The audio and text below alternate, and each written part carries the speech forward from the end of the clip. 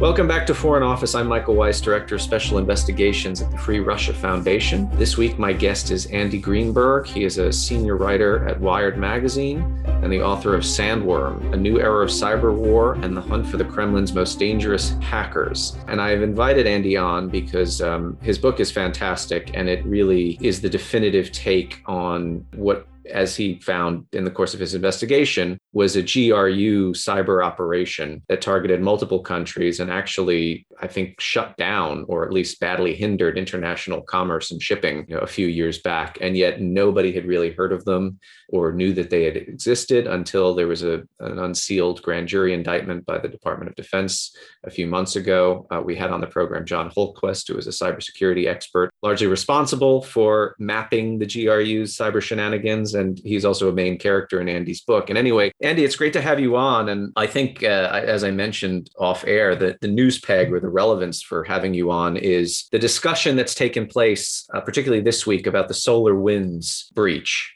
And I think a lot of the mischaracterization or misreporting around what this really constituted. And when it was first reported, it was described as a cyber attack. I've interviewed enough cybersecurity gurus and experts and journalists covering this who always bang on about how awful it is when we conflate cyber espionage with cyber attack or cyber warfare. And the two are very different concepts, and they matter because they, in terms of a US government retaliation or response, there's an issue of proportionality to be brought to bear here. So first, can you describe, as you see it, what was the SolarWinds breach? And this was perpetrated by cyber operators from the SVR, which is Russia's civilian foreign intelligence service, as distinct from the GRU, its military intelligence service. And then we can sort of talk about the distinctions and perhaps similarities between the malware that was used for this breach and the malware used, what you've and others have dubbed Sandworm, which has been much more catastrophic in terms of physically shutting down computer systems around the world. Yeah, well, pleasure to be here. Thank you for that introduction. Since this whole thing that we call the SolarWinds hack began, and the cybersecurity industry has always tried to caution everyone not to call it the SolarWinds hack because the hackers, I should say, it's an important distinction we're going to talk about. The hackers used a lot of different vectors to break into their targets, which included 9 federal agencies from the State Department to the Department of Justice to NASA. But since this story first broke, it started in December, just before Christmas. I was actually on vacation. And I felt like every step of the way, I've been kind of watching the press, especially the sort of mainstream non-cybersecurity press, run wild with this and trying to tell people to rein in their ideas about what this hacking campaign was all about. And, it began, in fact, with FireEye revealing that they had been breached by these hackers and that the hackers had tried to steal essentially their penetration testing tools. Right. And was reported almost like another kind of shadow brokers incident. If you remember, the shadow brokers were this mysterious hacker group that stole a bunch of NSA zero-day hacking techniques. Now, those are truly like the crown jewel, secret, highly powerful intrusion tools that the NSA possesses and uses to break into places all around the world. This was just like a kind of, sort of commodity set of tools that probably every penetration testing company has. But the reaction to this story immediately was so overblown. People were talking about this as kind of shadow brokers 2.0, like somebody gaining access to the nuclear launch codes was one email that I got in my inbox. So immediately I was sort of like trying to tamp down this story. And then it became clear, in fact, that FireEye was just one of many, many victims of these hackers. In fact, FireEye had just brought them to light because they did a good job of incident response, found the hackers in their system. And that was sort of like the unraveling of this vast secret, what looks to me like a big espionage campaign. Right. It is an incredibly, impressive and in some ways unprecedented hacking campaign. The intruders here actually first broke into this IT monitoring software firm, SolarWinds, and corrupted their product, their software, so that this application that they sell as a product, Orion, was kind of backdoored and it was pushed out to all of their customers, with the hacker's code built into it, so that they had access now to as many as 18,000 of SolarWinds customers all around the world. I mean, that's an incredible coup of sort of like intelligence agency access. But then, by all appearances, it seems like these hackers, we still don't know exactly who they are, but it really seems like they're Russian.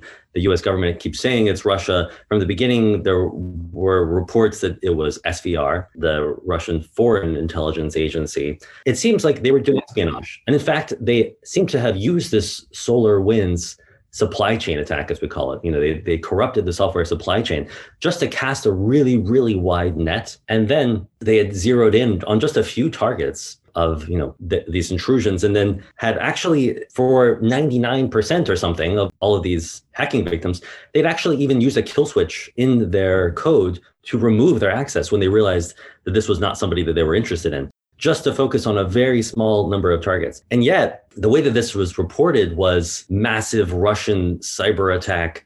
We hear immediately from people like President-elect at the time, Joe Biden, saying, this demands a response. I will not stand idly by while a cyber assault is carried out against, our government. I, as someone who had, I guess, a couple of years ago now, published a book about the world's most dangerous Russian hackers. Everybody is pinging me on Twitter and saying, hey, Andy, looks like you were right. Russia's at it again. And, this must be like the sequel to your book. Can't wait to see what you write about this, like, incredible, reckless, brazen cyber war activity.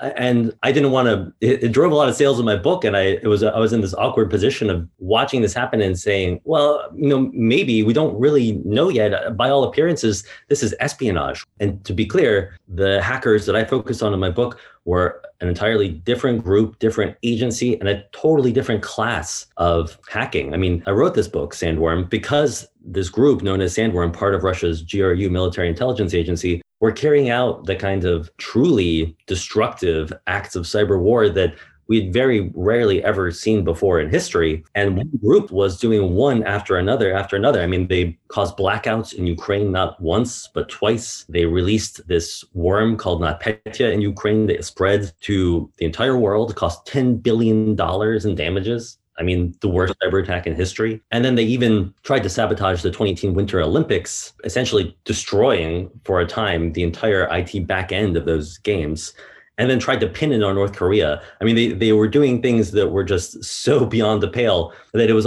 kind of amazing to me that this was all one group. I mean, that's why I focused on Sandworm. And now people were sort of, flash forward again, December of last year, and suddenly everybody's comparing this whole SolarWinds campaign to another Sandworm attack. And to me, it was just very, very different. I was kind of in this awkward position of having been the author who was like trying to like sound this alarm about the most dangerous. Which nobody paid attention to at the time. I mean, it was reported on NotPetya, but it didn't engender the kind of like all of government, we're under attack media response that you saw from SolarWinds, right?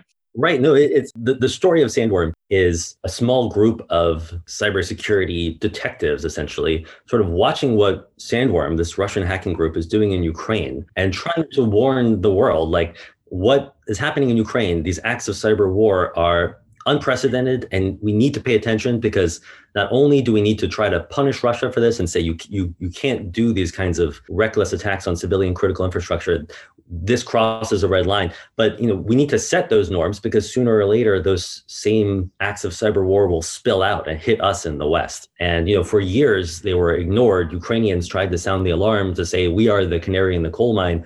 This won't stop in Ukraine, and they were right. I mean, NotPetya then spread from Ukraine. It became the worst cyber attack in history. It hit the West. It hit Maersk and Merck and FedEx, these massive multinational firms. And it took down medical record systems across the United States and hospitals, in the US. I, at this point was one of those sort of Cassandras saying, look at this, like, this demands a response. This is exactly the kind of cyber war activity that the US should be retaliating for, not necessarily in kind, but with sanctions, with indictments of the hackers responsible. We need to draw these red lines. You need to work towards a kind of Geneva Convention for cyber war, where these things are considered war crimes. After my book came out, it did seem like there was some progress towards that kind of recognition of these attacks, those true cyber attacks and I say cyber attacks in those cases because they were truly attacks. I don't know if SolarWinds was truly a cyber attack. I don't think it was. But the Sandworm attacks were, And in 2020, after my book came out, it did seem like there was a shift. And first, the State Department called out Sandworm for cyber attacks against the country of Georgia and named Sandworm as this unit of the GRU that I had written, that I had, suspected that they were and put into my book. And then the NSA called out Sandworm, the EU sanctioned Sandworm. And then finally in the fall, 6 members of the group were indicted by the US. And it seemed like there was kind of this sense like, well, yeah, I mean, better late than never. We should really do what we can to make clear to Russia that this is not okay. Right. But now we are kind of on the other extreme where Russia carried out, I think, what you can call like a massive espionage campaign, but it was just espionage. It's not a cyber attack. It's not cyber war. It was actually quite restrained. And it's also the kind of thing that we in the US, that, we Five Eyes countries do ourselves, massive, dragnets of espionage. And I think it's important to clarify too, because what I find kind of amusing about this, and, in the American imagination, particularly in the last half decade, where you turn on cable news networks, you open the New York Times, and it's always Russian intelligence services are doing something. They're interfering in an election. They're creating fake news outlets and hiring even Westerner freelancers to contribute to them. And of course, they're invading foreign countries or waging warfare from Ukraine to Syria to Yemen. And they're hacking. But there's always a conflation of the various services when we discuss these things, even if the reporting, it does go into the specifics of which agency. And watching the reaction to SolarWinds, where, as you say, the extent and scale of it is much smaller than that of Sandworm. Sandworm is a GRU construction. The GRU, as an extension of the Russian Ministry of Defense and as an intelligence agency attached to the general staff, this is what they do. They prepare for and then ultimately prosecute warfare against the West. The SVR, which is one of the successor agencies of the KGB, they mostly do espionage. They recruit agents who then pass them classified intelligence, but they're not shutting down the reification factor, right? Physical systems, you mentioned, global shipping, Maersk, FedEx, people not being able to get packages on time, or hospitals not having records of their patients, some of whom are in critical condition.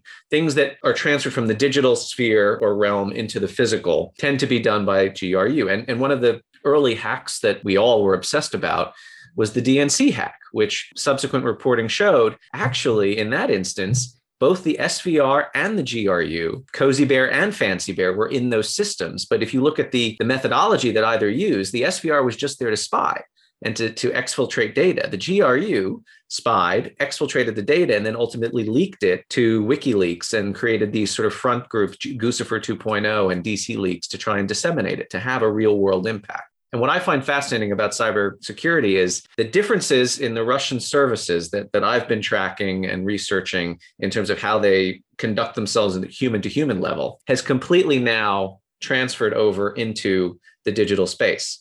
I mean, the GRU is kind of a battering ram. The SVR, their cardinal rule is don't get caught, right? And for a while, these guys didn't get caught. They were in these computer systems, meaning SolarWinds, for I think almost 8 months to perhaps a year. And it was only through happenstance that you mentioned FireEye, John Holtquist, who's in your book, that because they were victimized by this supply chain attack, and they happen to be one of the world's top cybersecurity firms, they're the only people who managed to expose, this massive breach, right? Exactly. I mean, the contrast you're drawing between the GRU and the SVR, if the SVR was in fact responsible for SolarWinds. And I think the reporting says that they are. There's actually some evidence that the FSB maybe was involved too. Kaspersky has found like some code similarities with actual FSB hacking. I think that the contrast still stands. Like if you look at the DNC hack, that, as you said, that's the best example of like the Cozy Bear, SVR was spying. Fancy Bear, which is a kind of sister unit within GRU of Sandworm, was trying to, disrupt, to do norm-breaking, brazen, kind of crazy things to, blow up the 2016 presidential election in the US. And I think if you look at the SolarWinds campaign, and NotPetya, this worm that the GRU sandworm released in Ukraine, it's actually quite a similar sort of parallel. Both were actually software supply chain attacks. probably SVR, whoever these hackers were, they were able to compromise the SolarWinds IT management tool so that their code was spread out to 18,000 or so victims. And then they chose to use that to do extremely careful and constrained espionage, as far as we can tell. Sandworm compromised this Ukrainian accounting software called Mida. And that was the kind of tool that they used to spread NotPetya out to thousands and thousands of networks around the world. What they did with their software supply chain attack was to seed out a destructive worm that did $10 billion worth of damage around the world, including to Russia itself. They were so reckless in their execution of this that they even took down the networks of massive Russian companies as well. I mean, they are truly loose cannons by comparison. What's so kind of crazy making to me is that it took 9 months for anybody to even say that NotPetya was Russia, that not to mention that it was the worst cyber attack in history, that there needed to be consequences for this. And yet within days, within maybe 24 hours probably of SolarWinds coming to light in December, we see members of Congress, we see the president-elect talking about how there has to be retaliation or a response to this act of espionage that was actually quite restrained and careful. So, I feel like the pendulum has swung too far in the other direction. I was always the one trying to say we need to respond to Russia. We need to hold them accountable. And now I'm the one saying, actually, chill out, everybody. This was just espionage of the kind that we do. And we can't set a norm. We can't try to draw a red line against espionage just because it's too effective, because it's too good. Yeah. I wonder to what extent the threat escalation is its own form of political warfare, right? I mean, I've noticed particularly since 2014, really since 2016, with the kind of operation to sway an American election, you see, the intelligence community likes to leak stuff selectively, both with authority to do so from the top, and sometimes they just go rogue and do it, to various mainstream newspapers, the New York Times being first among equals in that regard. And it's not because they're actually planning to do what they claim to be planning to do. It's that they want the threat of being able to do this out there. Because, obviously the Russian government reads the New York Times as much as you or I do. There was that other article a few years ago, I'm sure you remember it even in greater detail than I do, about, well, if the Russians try what they did in 2016 again in 2020, we can black out Moscow. We'll just shut down the power grid, right? US Cyber Command, that's the level of escalation that they're thinking. And I read this and think, I've been sort of advocating tailored sanctions against not just Russian officials, but oligarchs for many years now. And every time I sort of raise this issue, I hear back from Treasury or state people, well, we don't want to go after commercial retail banks in a serious manner because then, some babushka in Novosibirsk is not going to be able to cash her pension, right? We want to draw a distinction between the regime and the people. And so the idea that the US government is going to black out all of Moscow, one of the world's major capitals, because there are trolls on Twitter or ads being bought on Facebook to try and push the election in Trump's way, just seemed to me so far-fetched. And here another example where, the Russians are doing something that they do all the time and that we do, as you pointed out, to other countries. And it's kind of sort of, if you talk about international norms, espionage is okay. There is a sort of gentleman's agreement that we do this to not just our enemies sometimes, but to our own allies, the NSA was doing in Germany, for instance. So I think I agree with you. The pendulum has swung a little too far in the other direction. And it's like Al Capone, getting him for the tax evasion as opposed to all the other crimes, the serious crimes he committed prior to that point. Apart from this grand jury indictment for the NotPetya attack, what are you seeing? And obviously you're very well sourced and you report on this stuff all the time. What are you seeing from kind of the more sober-headed minds in the US government in terms of trying to forestall another bona fide cyber attack that could compromise computer systems and shut down, critical infrastructure? Well, I think that there actually was a pretty reasonable response to Sandworm eventually. It just took years, actually. It took, as I said, 9 months from when NotPetya hit for there to be a real response from the US government. First, there was a kind of name and shame. This was an act by the Russian military. Right. And this came in February of 2018. And then there were sanctions in response to NotPetya. So that's something. It just was kind of maybe too little, but definitely too late. It was not the kind of immediate response that we heard about SolarWinds. Then there were EU sanctions as well. There's now been an indictment. We haven't actually seen a NotPetya 2.0 or anything like it. Actually, before any of those statements happened, there was a kind of aftershock of NotPetya that hit a couple months later called Bad Rabbit, another worm. It hit mostly Russians, weirdly. And some people even have kind of hinted that it was potentially Sandworm kind of trying to just make it harder to attribute NotPetya, that they were trying to throw investigators off the trail to make it look like this can't possibly have been Russian activity. Right. Then there was also the attack on the 2018 Winter Olympics. Delaying this kind of response led directly to more attacks by Sandworm. But nonetheless, there was a response, and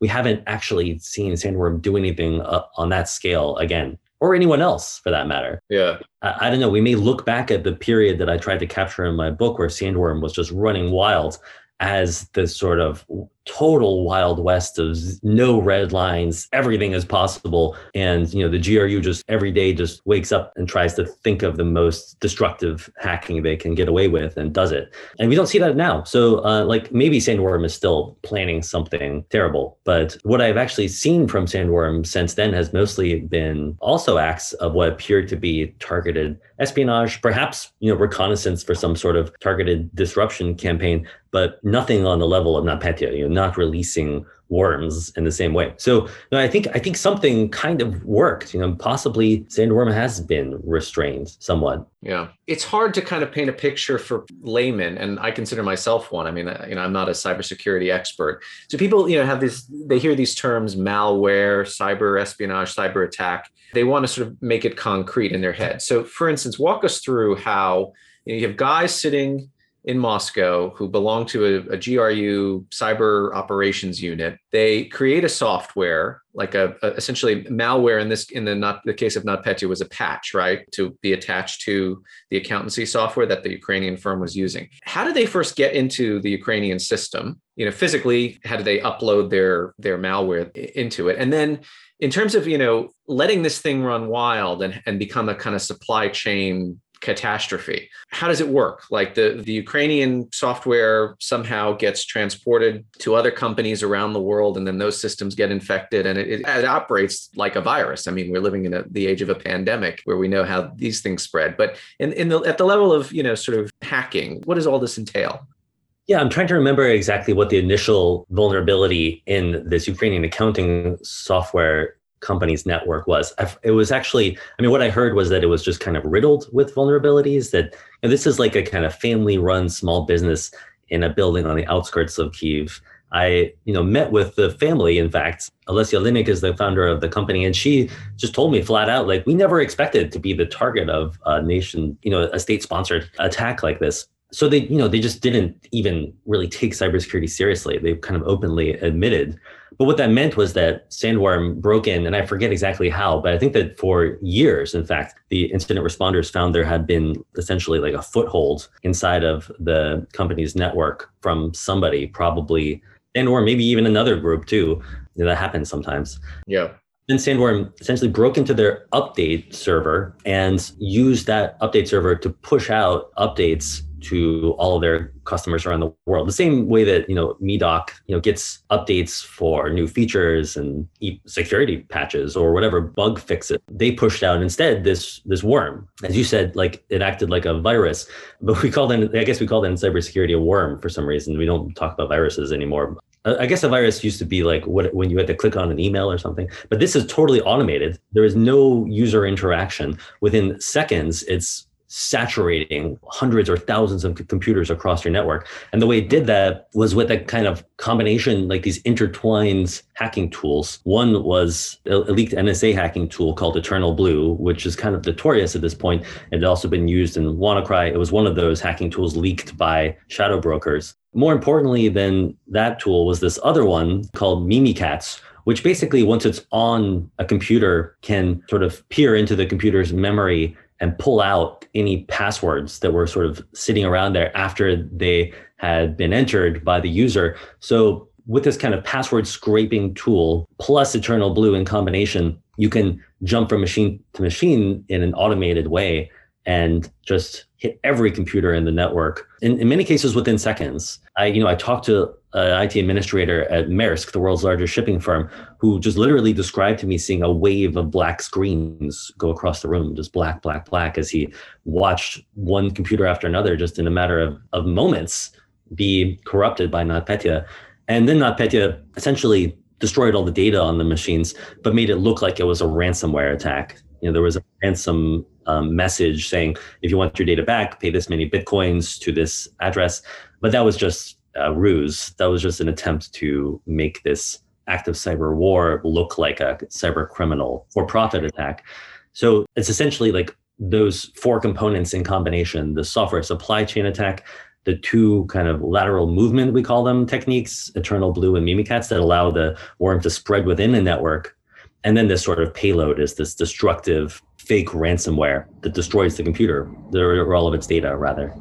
So, and I mean, they're co-opting Western, or in this case, American worms that were created to allow NSA to have access to whatever systems they want. I mean, what's interesting to me about that too is if you look at sort of how the Russian military perpetrated the invasion and annexation of Crimea and all the kind of information warfare campaigns that attended that, the chief of the general staff, wrote this now notorious white paper several years ago in which he says, look, let's just do what the Americans do, based on, observing at that point, I think it was 15 years of American counterterrorism from Afghanistan to Iraq, this form of hybrid warfare that they've now sort of assimilated into their own military doctrine. So what I find fascinating about this is we have almost provided our enemies the tools with which they will now attack us. That's one.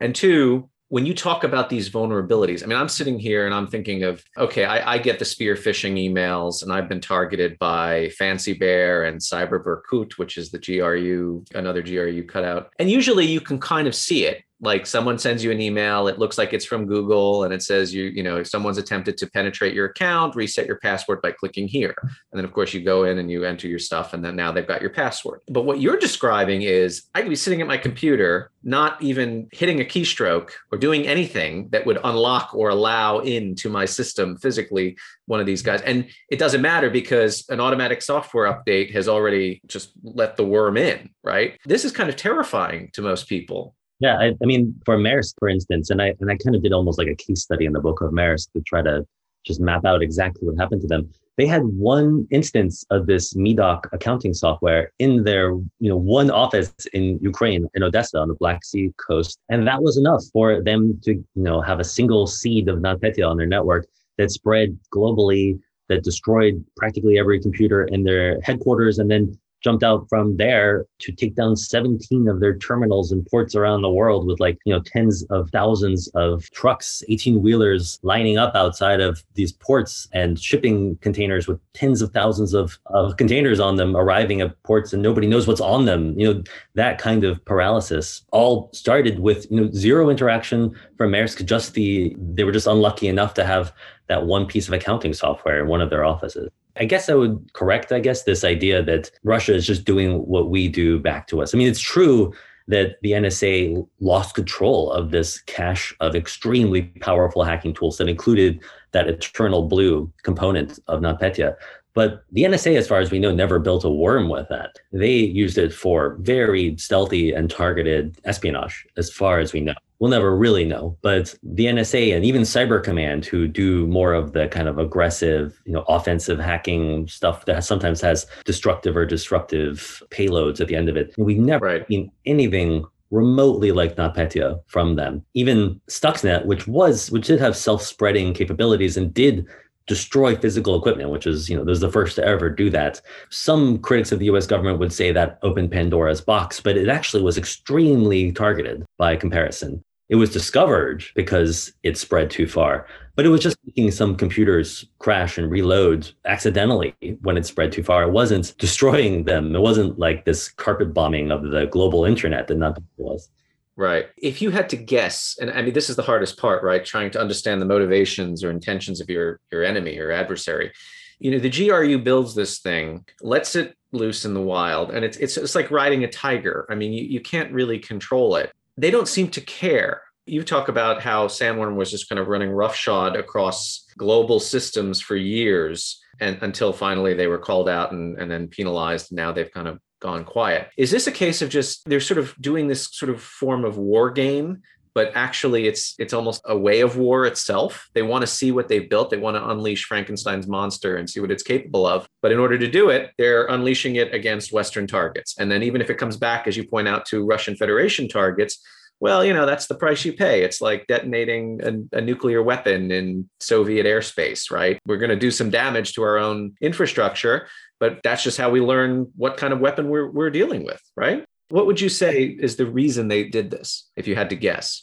There are different theories about why NotPetya spread around the world the way that it did and even came back to Russia. Some people believe that because it initially was designed to exploit this Ukrainian accounting software, the GRU thought that they had restricted their attack to Ukraine and that they were just going to destroy essentially the Ukrainian internet nationally. Of course, that's extremely short-sighted. It's very obvious that multinationals are going to be using this same software in Ukraine and that it would, hopscotch beyond Ukraine's borders to those companies wherever they are in the world, which is what happened. But some other people see that as purposeful, that this was almost like a kind of cyber war trade embargo enforcement. Like if you do business in Ukraine, right, this will hit you. Maybe you should think twice about even having an office in Ukraine because this is essentially a cyber war zone. You don't want to even touch it, pull out your investments, Ukraine is a failed state, just get out of here. Like that's another sort of interpretation of this. But the fact that it even spread back to Russia and did so much damage there, I think Russia, by some measures, was the worst hit country after Ukraine, implies to me that this very well may have all been collateral damage. It's worth noting also that this accounting software keeps a kind of tax ID number for every network, for every user. So the hackers, Sandworm, could have easily, if they'd just been a little more careful, examined those tax ID numbers and really carefully restricted their attack to only hit the companies they wanted to. They had the perfect tool to do a very kind of mass but well constrained and targeted attack. And instead, they just, let this worm run wild. I guess I'm inclined to believe that at least some element of that was just recklessness and a kind of cowboy mentality. At the GRU, I'm told by people who know the GRU better than me that you get a promotion not for being careful, but for being aggressive, for like being the one who just went out and did it that day. That's like GRU mentality. Yeah. Well, John Cipher, former CIA officer, described it to me once as, the GRU is like the guy who goes to the bar and solicits every single woman that he meets at the bar. And 9 out of 10 times he's getting slapped in the face and told, fuck off. But that 10th time, he's going home with somebody, right? So it doesn't matter how badly you embarrass yourself or how kind of crude and clumsy and heavy-handed your methods. If you can just kind of have that operational success in terms of doing catastrophic damage to the adversary, you win. That's a success. I've been asking Western counterintelligence officials for years now, how do you rate the Skripal assassination attempt? The kind of consensus I've received as a reply is, well, it was a tactical failure, but a strategic victory, right? Because now if you're working for any of the Russian services and even thinking of defecting and going to work for MI6 or CIA or AIVD, you're not only going to think twice, you're going to think 3, 4, 5 times because hell, in the case of Skripal, he had already been in Russian custody, released as part of a spy swap. And then it was years later, they decided not only are we going to kill you, we're going to kill you with a military grade nerve agent on European soil. And by the way, we don't even care about who else might expose to this nerve agent and die from it, right? It is a battering ram approach to prosecuting war. Whereas, you noted earlier, SolarWinds had a kill switch built in. So the SVR could say, even though we have access to this system, we don't really want it. We're going to leave, right? GRU doesn't do that. Yeah, totally. The GRU's history is just to simply do the most outlandish and reckless and aggressive thing that they can do in every situation, it seems like. And if they get caught, then so be it. Maybe that's part of the, calculus, in fact, that they're sending a message, they're showing what's possible. In some ways, I think when they were doing these attacks just to Ukraine, they were experimenting, but they were also probably trying to signal to the West something about what they could do. Like if you tried to turn out the lights in Moscow, then we're going to show you that we can cause blackouts in Ukraine, and we'll do that to Washington, D.C. if we have to. Right. The fact that they got caught for that was perhaps part of the design, and that's something similar. Maybe the case with a lot of this stuff with Skripal, as you said, which was a GRU operation. Maybe even other of the kind of really appalling things that they have done, like the downing of MH17, their like attempt to spark a coup in Montenegro. I mean, they get caught again and again often by like Bellingcat and their Russian partners, the Insider. Yeah. Yet they just keep doing this stuff, and they do these kind of ham-handed attempts to cover up the campaign, but kind of like the Skripal assassins going on TV and talking about how they just wanted to see the cathedral in Salisbury. Yeah. That's like the thinnest cover story in the world. Nobody believes it, but it kind of gives them just enough deniability that they can just keep doing it. Right. And in terms of how you catch cyber operators, I mean, I recall from your book, everybody likes to leave, like graffiti artists like to leave their sort of signature or their tag. And hackers do the same thing. And it seems like state hackers also, there's an element of wanting to be exposed here, right? For exactly what you suggest is there's a menacing quality to having the other side call you out while you deny it, but almost with a wink and a nudge, like, yeah, we know it was us, but we're not gonna claim credit. Well, I don't think that Sandworm ever left a signature on purpose or like a graffiti tag, not after like their initial days when they had these Dune references in their code, right? Which is why they were called Sandworm. Those went away very quickly. It's very difficult, and in any kind of hacking group or agency, to rebuild all of its tools for every operation. So it's really more that like their techniques and their tools, their infrastructure, the servers they use, the victimology, all of it together, it's quite difficult to like just disappear as a group and then reappear in a totally new form with like totally new capabilities and looking and working in a wholly different way. So that's what allows people like John Hultquist and his team to re-identify Sandworm again when they reappear somewhere else, name them as the same group. But Sandworm, I should say, just as with like kind of like, Salisbury Cathedral cover story, they always had some at least thin ruse about who, trying to pretend they were something else. With NotPetya, I said they had it was fake ransomware. In other cases, they pretended to be like a kind of hacktivist, anonymous type group. They pretended like another GRU, I guess, sort of Fancy Bear and Sandworm work hand in hand. Fancy Bear has pretended to be Islamic extremists. Right. A cyber jihadi group. And then Sandworm in 2018 with the Winter Olympics used this piece of malware called Olympic Destroyer that had not just one false flag, but an entire collection of them, all pointing to different government agencies, to North Korea and to China and to Russia, just to totally, this confusion bomb dropped on malware analysts. And it took, as a result, like, some really clever techniques to see through that. But nonetheless, like the detectives that my sources who like examined that attack were able to see through it and find that it was, in fact, Russia framing North Korea. But it's not like they don't try. They, in fact, are sometimes very innovative in the way that they try to deceive incident responders. And so, one of the kind of sort of threads in my work on the GRU is there is this weird dichotomy or paradox between the absolute recklessness and crudity of selecting target packages, let's say, versus the methodology of creating the weapon and actually reaching the target can be quite sophisticated, right? Like the code that Sandworm uses is good code. These guys aren't morons. They're not troglodytic, even if they keep getting their hand caught in the cookie jar and everyone's like, well, you violate the cardinal rule of espionage, which is don't get caught. How would you rate the SVR's way of cyber intrusion in terms of the quality of code? Because I know like people who study this stuff and know it really well, for them, code is a form of art, right? It's, I mean, this is how you judge who the greatest hackers are is on the quality of their work. I mean, is the GRU better than SVR? Are they about equal or? I think that the GRU is most distinguished by their recklessness. And as you say, like their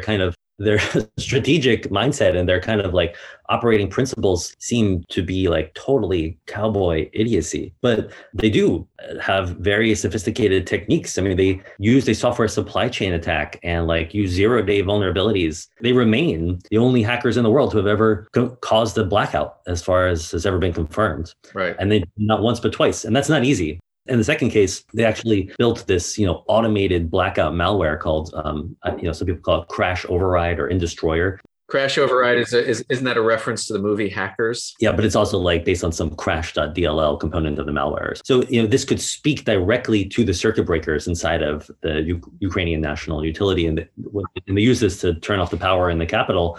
I mean, that's the kind of the closest thing to Stuxnet we've ever seen from another hacker group outside the US. So, you really cannot, you should not underestimate the technical abilities of these hackers. But it's true, nonetheless, I think that the SVR or whoever the SolarWinds hackers are, I keep hearing is that this was just very, very good espionage hacking. It's hard to compare with Sandworm. I think in some ways it was better. Like they did not get caught for more than a year until they just made the mistake of hacking FireEye, whose whole job is to do incident response, catch people in these sorts of situations. So that was a huge intelligence coup that they were able to remain undetected for that long in that many agencies. And I think that is part of why there's this sense that we have to retaliate against that, or this kind of White House message that there will be retaliation for it. Although I think it's almost counterproductive to do so when this was the opposite end of the spectrum from Sandworm.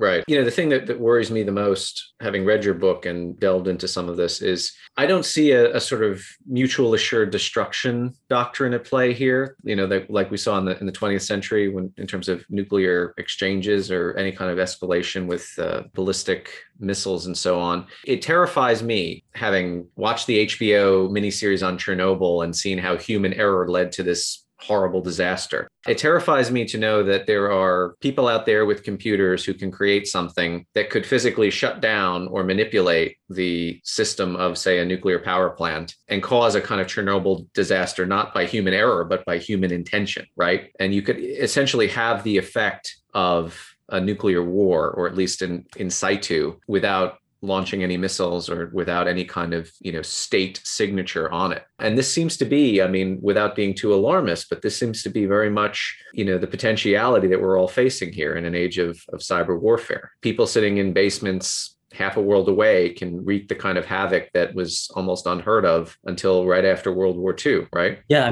I'm not sure I would compare it to nuclear war in its effects, or really in its sort of like deterrent model, because you can't threaten counter-strike that will prevent someone from doing this. It seems like states always believe that they will get away with it this time. They won't get caught. They'll have a false flag or something, and that will embolden them to try. I guess the other thing is that it sort of stays beneath the level of recognized acts of war in many cases. It takes like months of analysis and discussion to decide whether these things are acts of war. We're still having that debate about NotPetya, which I think was extremely clearly an act of cyber war. Right. But NotPetya didn't kill anyone directly either. NotPetya had these second and third order effects. It, spread to a speech to text transcription software company that was used in hospitals across the US. The hospitals across the United States didn't know that the software that they used to read changes into their medical records was down. So all of these changes, millions of changes, were lost to patients' medical records, which very well may have endangered or even ended someone's life, for all we know.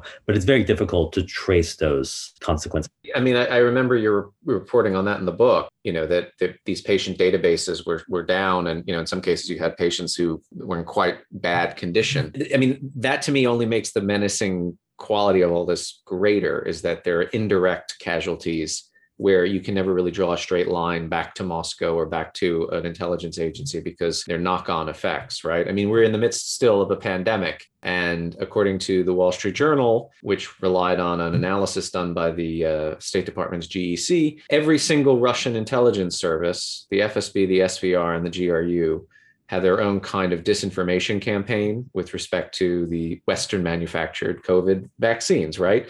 This is designed to do a few things. First and foremost, make the Russian government's own Sputnik vaccine the top of the market product, right? And to degrade and to defame all the competitors so that they can increase their exports to European countries in particular. But it's also, there's a gratuitous cruelty to it, because you have Western audiences who might, not directly through reading Russian state media, but indirectly because of whatever alt media outlets they choose to consume information from, are getting second and third degree Russian disinformation about something that could save their life. Now, to take this to a cyber warfare level, what if the GRU decided tomorrow, you know what, let's shut down the supply chain for AstraZeneca or for Johnson & Johnson or whatever. Let's disrupt the rollout of these vaccines for American potential COVID sufferers. That would lead to death, certainly to sickness, and certainly to the exacerbation of a global pandemic. And that's well within their purview to do if they wanted to, right?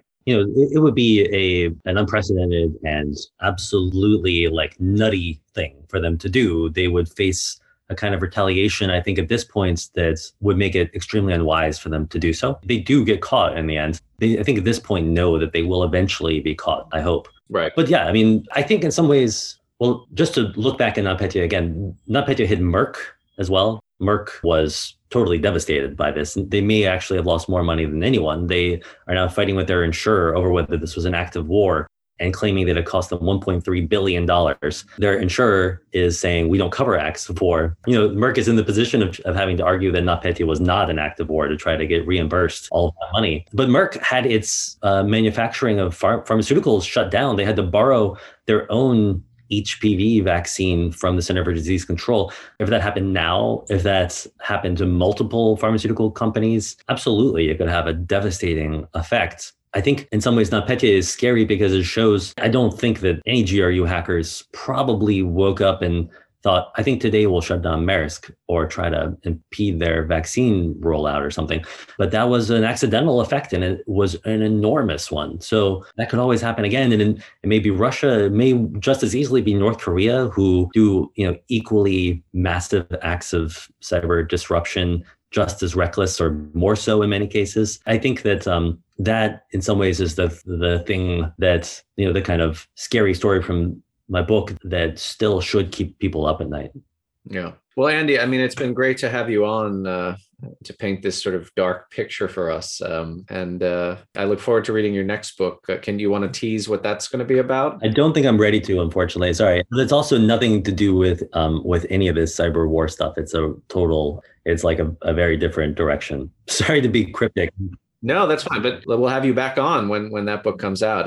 It's been great to get your overview of these things. And I knew you would be able to shed more light on this than almost anybody else. So thanks for coming on. Thanks, Michael. I appreciate your attention to these distinctions, which are so important. For me, delving into my own book was really an education because a lot of the things that I had just through the popular consciousness of the Cold War assumed were carried out by the KGB, in fact, were carried out by the GRU. And there's a case to be made that they were, in some ways, the more decisive Russian intelligence service throughout the Cold War in determining the outcome of that war. Well, definitely think there need to be more books about the GRU, and I will definitely be reading yours. All right. Take care.